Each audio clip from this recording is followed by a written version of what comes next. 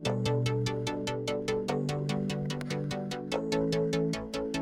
listening to the Set Life podcast with Reed Petro, the only weekday show dedicated to news, tech, tips, and techniques on all things cinematography.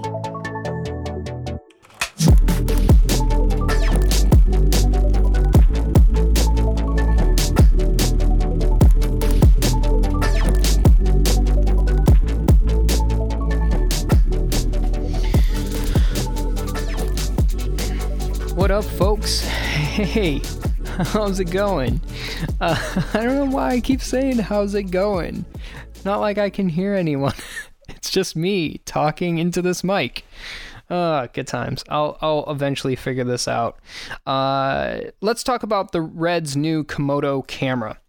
It's been teased by Jared Land, and it is kind of got some mystery to it. You know, as of recording this podcast, November 25.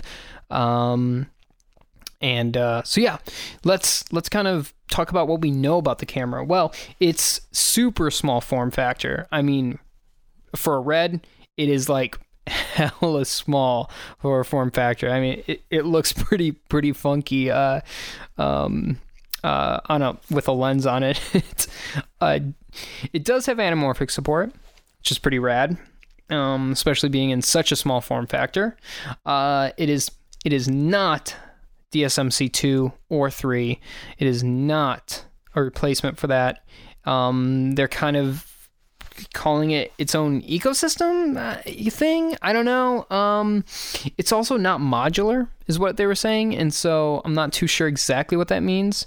Does have a touchscreen built into the body on the top, which is kind of interesting. So I'm not too sure exactly. Looking at it, I was thinking of like, how is this going to be held? Like, are you going to have a top handle or something? I don't know exactly how that's going to work. Does say that has a global shutter mode. That's pretty crazy, especially in, again, something so small, small body form. They have teased a variable ND built in, which a lot of cameras are going for nowadays, with Arri doing it.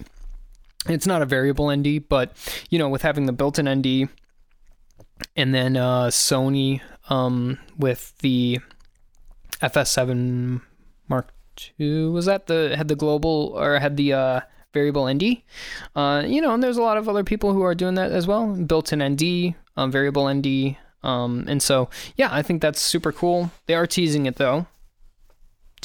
So I don't know exactly if it's not confirmed yet. Mounts, it's interchangeable mounts. So you've got EFPL, LPL, Nikon, Canon RF mount, rad, you know, super cool. So it's very versatile in terms of putting cinema lenses on it or going really, really run and gun with like a EF pancake, which would actually be really funny. I mean, this body is like super short. You got to check it out. It's so small. It is the first RED camera to have non-proprietary media, which is killer. So it's CFast 2.0 cards, which is the first for RED. Pretty exciting. And just to tell you how small this thing is the body weighs under 2 pounds. And then for our European folk, it's 0.9 kilograms. Crazy. It's like, what? It's like, how is that? I don't know. It's pretty nuts. They don't have a release date, and they say they don't have a price. So I'm not too sure about those details, but that's kind of what we've got so far, and this is the RED Komodo. Exciting. Super cool stuff. Check it out when you got some time, or, you know, when you're not driving the car, and have a look at it. It's pretty rad. That's kind of what you need to know about the Komodo right now. And that's it. That's it for me today. So, yeah. If you enjoyed this, if you get anything out of it, if you're like, hey, this is garbage. And you know, you don't have to review it then, but don't review it if you think it's garbage. Email me at the setlifepodcast@gmail.com and let me know why. I love the feedback. I want the feedback.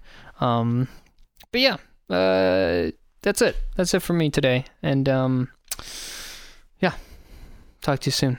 Bye. Thanks for listening. Have questions? Email the setlifepodcast@gmail.com. If you enjoyed the show, please rate, review, and subscribe wherever you get this podcast.